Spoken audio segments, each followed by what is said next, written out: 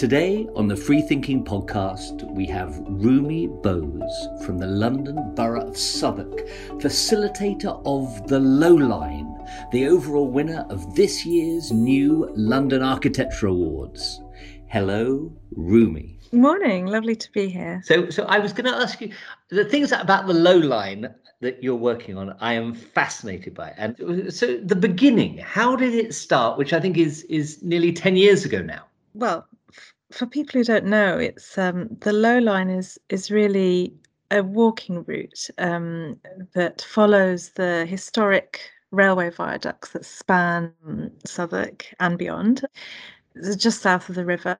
And it connects great landmarks such as Borough Market and Southwark Cathedral, London Bridge, Spa Terminus. And the whole idea is about enhancing these links where they're broken and creating a new revitalized route and leading visitors off the beaten track and into areas that possibly they haven't seen or experienced before, and really celebrating the heritage of railway arches that we have in London. And it was all started by a local resident, actually a retired local architect named David Stevens, and he coined the expression the Low Line as part of an ideas competition that was held back in 2012, I think, by the Landscape Institute. And David sketched a route. He sketched this route which kind of ran adjacent to the arches and linked up through historic Bankside, linked up London Bridge and Waterloo stations. So that was the idea. And while the idea wasn't the winner, it really did win the hearts and minds of people in Southwark, and it really sowed the seeds of something very captivating, including the owners of the Viaduct Network Rail at the time. So that's how it all started. And this, of course, if you remember, was back in the days of localism. When we saw changes in the planning system whereby neighbourhood communities could take charge of a local plan, and that's what was happening in the background. So there was a neighbourhood plan being prepared by the Bankside and Borough and Bankside community, who embraced this idea of the Low Line and wanted to incorporate it into that document. So that's how, if you like, the Low Line was put to paper for the first time. As it turned out, the neighbourhood plan ended up sort of fizzling out. They didn't have enough, the adequate resources to plan such a document. That wasn't unique. It happened.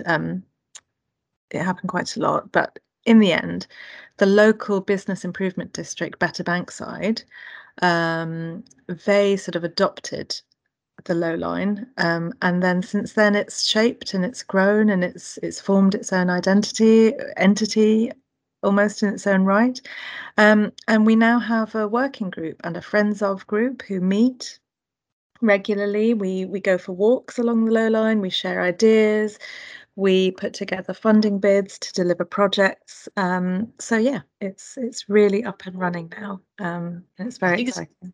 It's such a wonderful project, and I love the way it grows organically, and that body language you're using there of this drawing a line and then going, there's a thing here and a thing here and a thing here, and the fact that there's this virtuous circle between the way you and the working group are walking the route to then it becoming ever more granular with each conversation. And tell me a bit more about how you're, I suppose, Southwark Council rallying, because you're rallying developers and landlords and occupiers and community around a shared vision. But that, I think often what happens is that's quite formal and then asks everybody to take part, where it sounds like you're really sharing the pen around. Can you tell us a bit about how that works?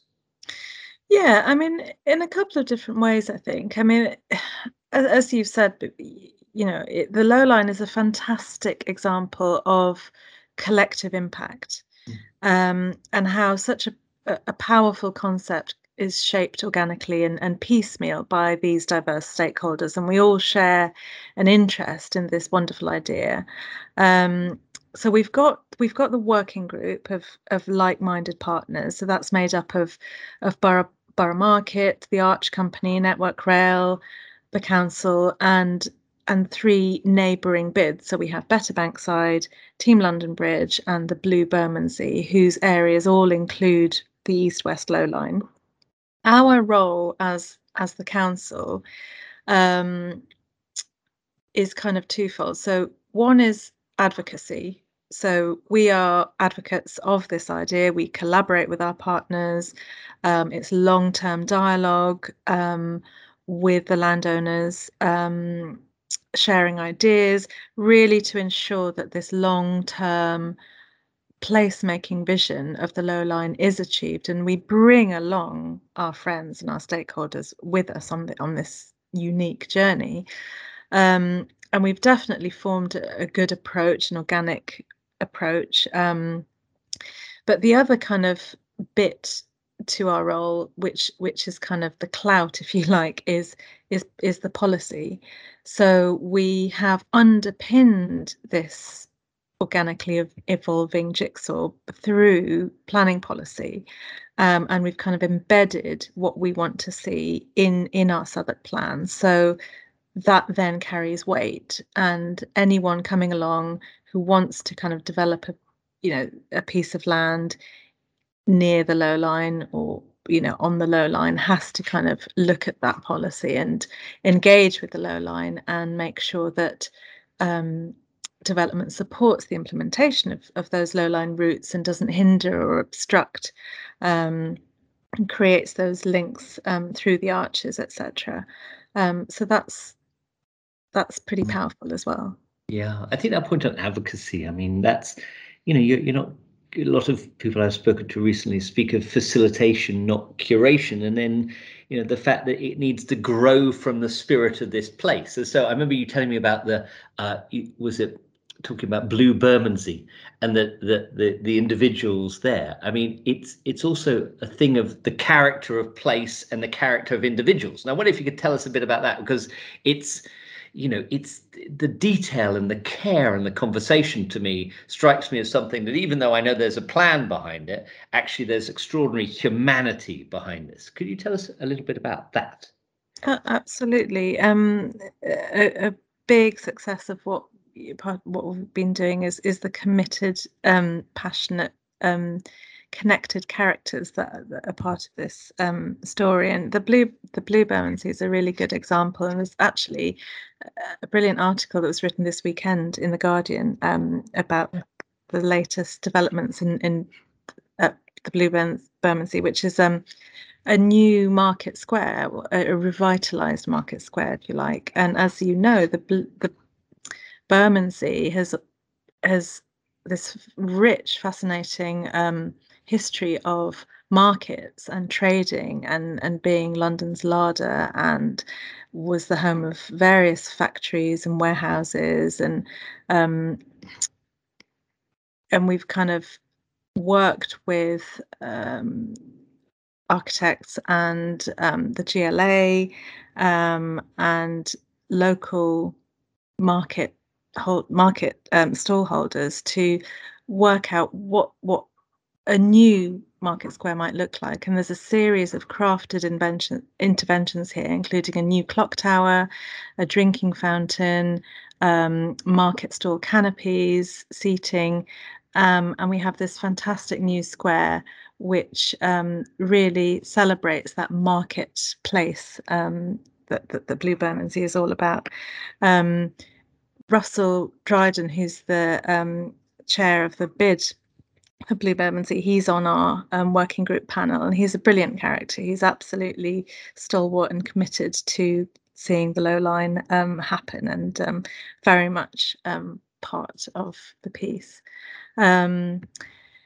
There are so many different kind of stories and jigsaw pieces which have been part of the Low Line and continue to be. I mean, the original inspiration for the Low Line was Isabella Street in Bankside. I don't know if you know, just kind of tucked behind Southwark Station, between Southwark Station and the Cut.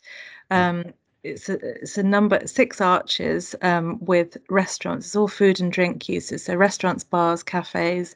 Oh, I know. Yes, yeah. Yeah, there's a I think it's an Anatolian restaurant, and back in 2007, so it's quite some time ago, they transformed the character of the place by planting loads and loads of planters with and created a sense of enclosure and greenery. It's south facing, so it really kind of maximizes on sun exposure. So it just kind of it was all about planting and greening of the public realm, and it was set back from the main street. So suddenly you have this new little enclave with food and drink and spilling out and greenery.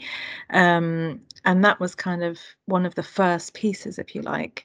We've also got Flatiron Square, which was delivered in 2016. That's a lively kind of plaza featuring a flea market, street food, an independent music venue, a mirror. So that was taken on by a local developer who leased 5 arches, and in the O'Meara, the independent music venue, is very much the anchor tenant there. You've got activities spilling out on both sides of the railway arches. Old Union Yard, that's just set back from Blackfriars Road. It's that was directly delivered by Archco and Network Rail. Very much cultural, an eclectic mix of theatre and culture. That's the Union Theatre. It has a new home there, legendary fringe theatre company. We've got the Spanish Theatre Company, the Africa Centre, an aerial yoga studio, restaurants. So that's another little enclave that was delivered between 2016 and 2020. The Africa Centre opened. Bar Terminus and Maltby Street over in Bermondsey, two kind of centres of food production and consumption. So you've got the markets on Maltby Street all along Rope Walk, and Spa Terminus, where you've got the kind of almost back office of the food businesses, the breweries and the food distribution businesses. So yeah, lots and lots of different activities and different uses. And yeah. It's incredibly rich. I think the way you speak about, I mean, give us an idea of the scale, because I mean, you're mentioning these many enclaves that growing over time, and I love the sort of planned long-term thought of, well, there is, a light vision for the low line, but then with each one of these projects, you speak about, wonderful detail and wonderful variety. But how, if I walk from end to end, how far are we talking here? How long would it take me? So east to west, there's just under 400 arches, and about 110 square kilometers of space. We've had various studies that have been done here, and one of them looked at the low line arches plus their setting. So the arches plus their setting, which are the kind of roads and lanes, kind of just adjacent, are equal to 25 hectares, which is the same as Southwark Park. Wow. So pretty staggering. It's amazing, isn't it? And to find that, stitched in there. And I suppose that's one of the things that I think is incredibly powerful, this project as a as a case study for others, in that, whether I think about, Camden, that I know very well, and the arches there, or where we're doing some projects in Leeds at the moment. So many of our Victorian cities have these arches running through them, and the opportunity that you speak of as a continuous journey rather than a blocker is a fantastic judo flip, and that strikes me as a great learning. But I think the other one is you're also learning about how you stitch together all these different partnerships, some of them, gigantic organizations like Network Rail or Archco, and then some of them are a quiet conversation with a stallholder on the edge. And I love that. So tell me about in terms of, I suppose, what's happening next. And is this, or is that a silly question, is it always work in progress? Should it never ever end? And is that the joyous thing about it, that you as a council are restless in your advocacy and it just gets better and better through time. Well, what's the answer? What do you think about that? Yeah, I think you could. Yeah, I think it's always work in progress. It's never going to end. It's a bit like a beautiful old Victorian house. There's always going to be work that's needed, and sometimes you're going to need to repair the roof, and sometimes you're going to need to sort of look at that little bit of cornicing in the corner. So, as you said, there's such a rich mix of scale here. Whether you're talking about the use in one arch, or whether you're talking about a big developer coming along and looking at a piece of land that encompasses 40 arches, and how that works as part of the city. That's the beauty of it. There's always going to be tinkering and tailoring, and it's evolving continuously. I think it strikes me that, and maybe this is unfair, but often we don't think of councils being able to work at all these different scales. So, you're speaking of things that are around supporting with policy and licensing and planning, but then you're also talking about the nitty gritty of that, pocket park here or that canopy there. And what is the secret to this success, do you think? Is it that the same people have been on it for 10 years? Is it the enduring quality of that vision and the fact that, you've been able to rally people and almost get out the way? What do you think is the critical thing there? I think it's a combination. I think yes, we have got a committed group of individuals that have been working on this for a long time internally. I also think it's about a really good job in comms, actually, really good messaging and internal advocacy, making sure that we all as a council, not just regeneration, but planning, property, all of us are kind of on board, on the same page, and we're all pulling in the same direction. So when a developer comes along with a planning application and they're talking to somebody in development management, there is that awareness and that consciousness and conversation with other parts of the council. And actually then we all go for a walk together and we point at things and we say, look, can we make sure this happens or that happens? And so that's kind of internally. And of course, as we've talked about, we've got this great network of people who are also kind of, who have eyes on the same sort of vision, on the same target. And, we've got our business improvement districts who do a fantastic job of campaigning with their networks. And so it is a very human sort of centric thing about everybody working together on their own individually, but then coming back together and keeping it going and keeping it shaped. It's such a great idea. Everyone's committed to it. Everyone loves it. Everyone's passionate about it. It's rare you find that, and I like your body language there, where it's sort of spiraling back. You're spiraling, and I think that's really interesting that you speak for. I think people often, they speak a lot about placemaking, but almost, Yolanda Barnes, I heard her talk about the other day as placekeeping, and I think that spirit of going for a walk as a critical act of placekeeping seems to be critical to this, and I love that. I guess also that sort of that creates a level playing field too. That rather than sitting in a boardroom where there's a thing of hierarchy, and also it's very easy to get lost in a diagram, you're out there on the ground, and that makes a big difference. It's very different in that there isn't a master plan. This isn't a council project. There isn't a document that says this is what we want from the low line and this is how to do it and this is who's in charge and this is who's paying for it. It doesn't belong to anybody. It is everybody's. And it's happening in different ways at different times. And I think that's important because then we can facilitate at different times with different ways what happens. Something can happen in 2 years and then something's going to happen in 20 years. And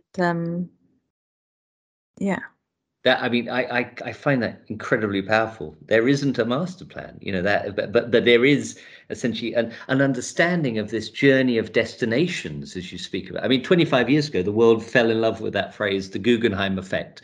And, councils all over the world were wanting to build singular destinations that would then have a halo effect. Whereas I think what's wonderful about what you're talking about is much more that kind of, highline vibe, which is to care for something that evolves and something that's about a journey and something that can grow and change. And I think it's essentially something which we're all more interested in. It can be a thing of many hands rather than that opera house that is, or gallery, which would never be that. Yeah, absolutely. And that's a big move. So tell me, in terms of then, if we were to learning for, other cities or other city centres, and I know this is an awful question, but if I look at my notes here, which I'd be madly scrolling down about, the, collective impact, council advocacy, this sort of almost the importance of the journey and walking together and the spirit of place growing organically, it strikes me that these are key points, but maybe your key point shouldn't be that we're going to gold plate any of those phrases, that it is constantly work in progress and a thing born of conversation and walking together. Maybe that's the only thing I should really gold plate. What do you think? What should we take from this? I think it's you can replicate this so many places, can't you? I mean, in the UK we have swathes of railway arches, and the gift is that we've just got one body, if you like, one organisation at the moment to deal with here. And if it's about if it's about a set number of common goals, then it's about placemaking and the space, and what sorts of things that we need to think about there. So whether it's reflecting the neighbourhoods, looking at those connections, maintaining that low line aesthetic. At the end of the day, these are historic industrial pieces of infrastructure. So looking at local identity through materiality and facades and proportions and all of that. Then there's the business and economy piece, which I think again is something that we'll feel all across the country. We're at a time now where local authorities everywhere are trying to support businesses coming through a post-pandemic environment. So looking at those levers which could be considered important to protect anchor businesses, to help the local economy to act. Railway arches are a great space for incubator businesses, for the small and medium size enterprises, which are the backbone of this economy. So that piece. And then, of course, the people in the community, just, how can the low line be a good neighbour? How can the low line be created to act as a good thing for residents, for businesses, for visitors?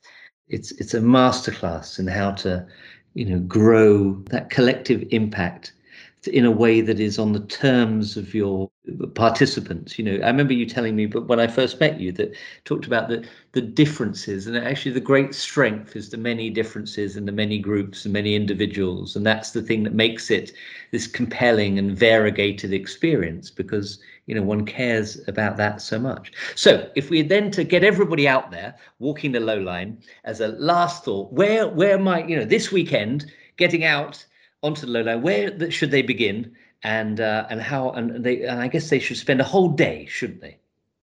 Oh, at least. There's so many places to go.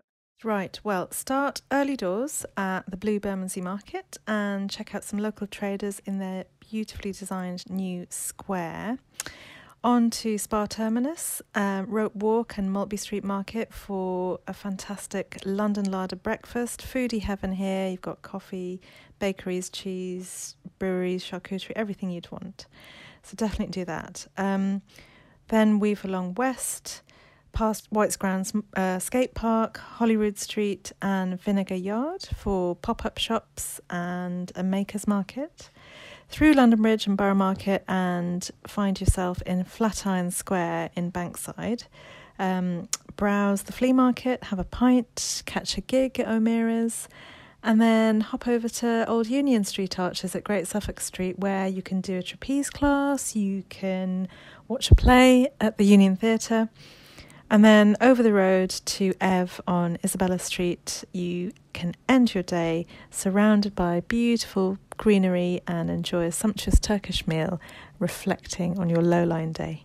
It's so wonderful. Well, look, thank you so much. I really enjoyed, hearing about the nitty-gritty of it and how it's grown over time. And I think, it's such a wonderful project. And I think what we'll do is we'll make sure we put some links, beside this podcast, so that people can connect with these places and create their own journey and then feedback on what they've learned and what it kind of, meant to them. So, Ruby, thank you so much. It's been a pleasure. Thank you so much, Adam. Thank you for listening to the FreeThinking Podcast today. Do subscribe so you know when the next episodes are, and do leave us a comment so we can get better and better. Thank you, and see you soon.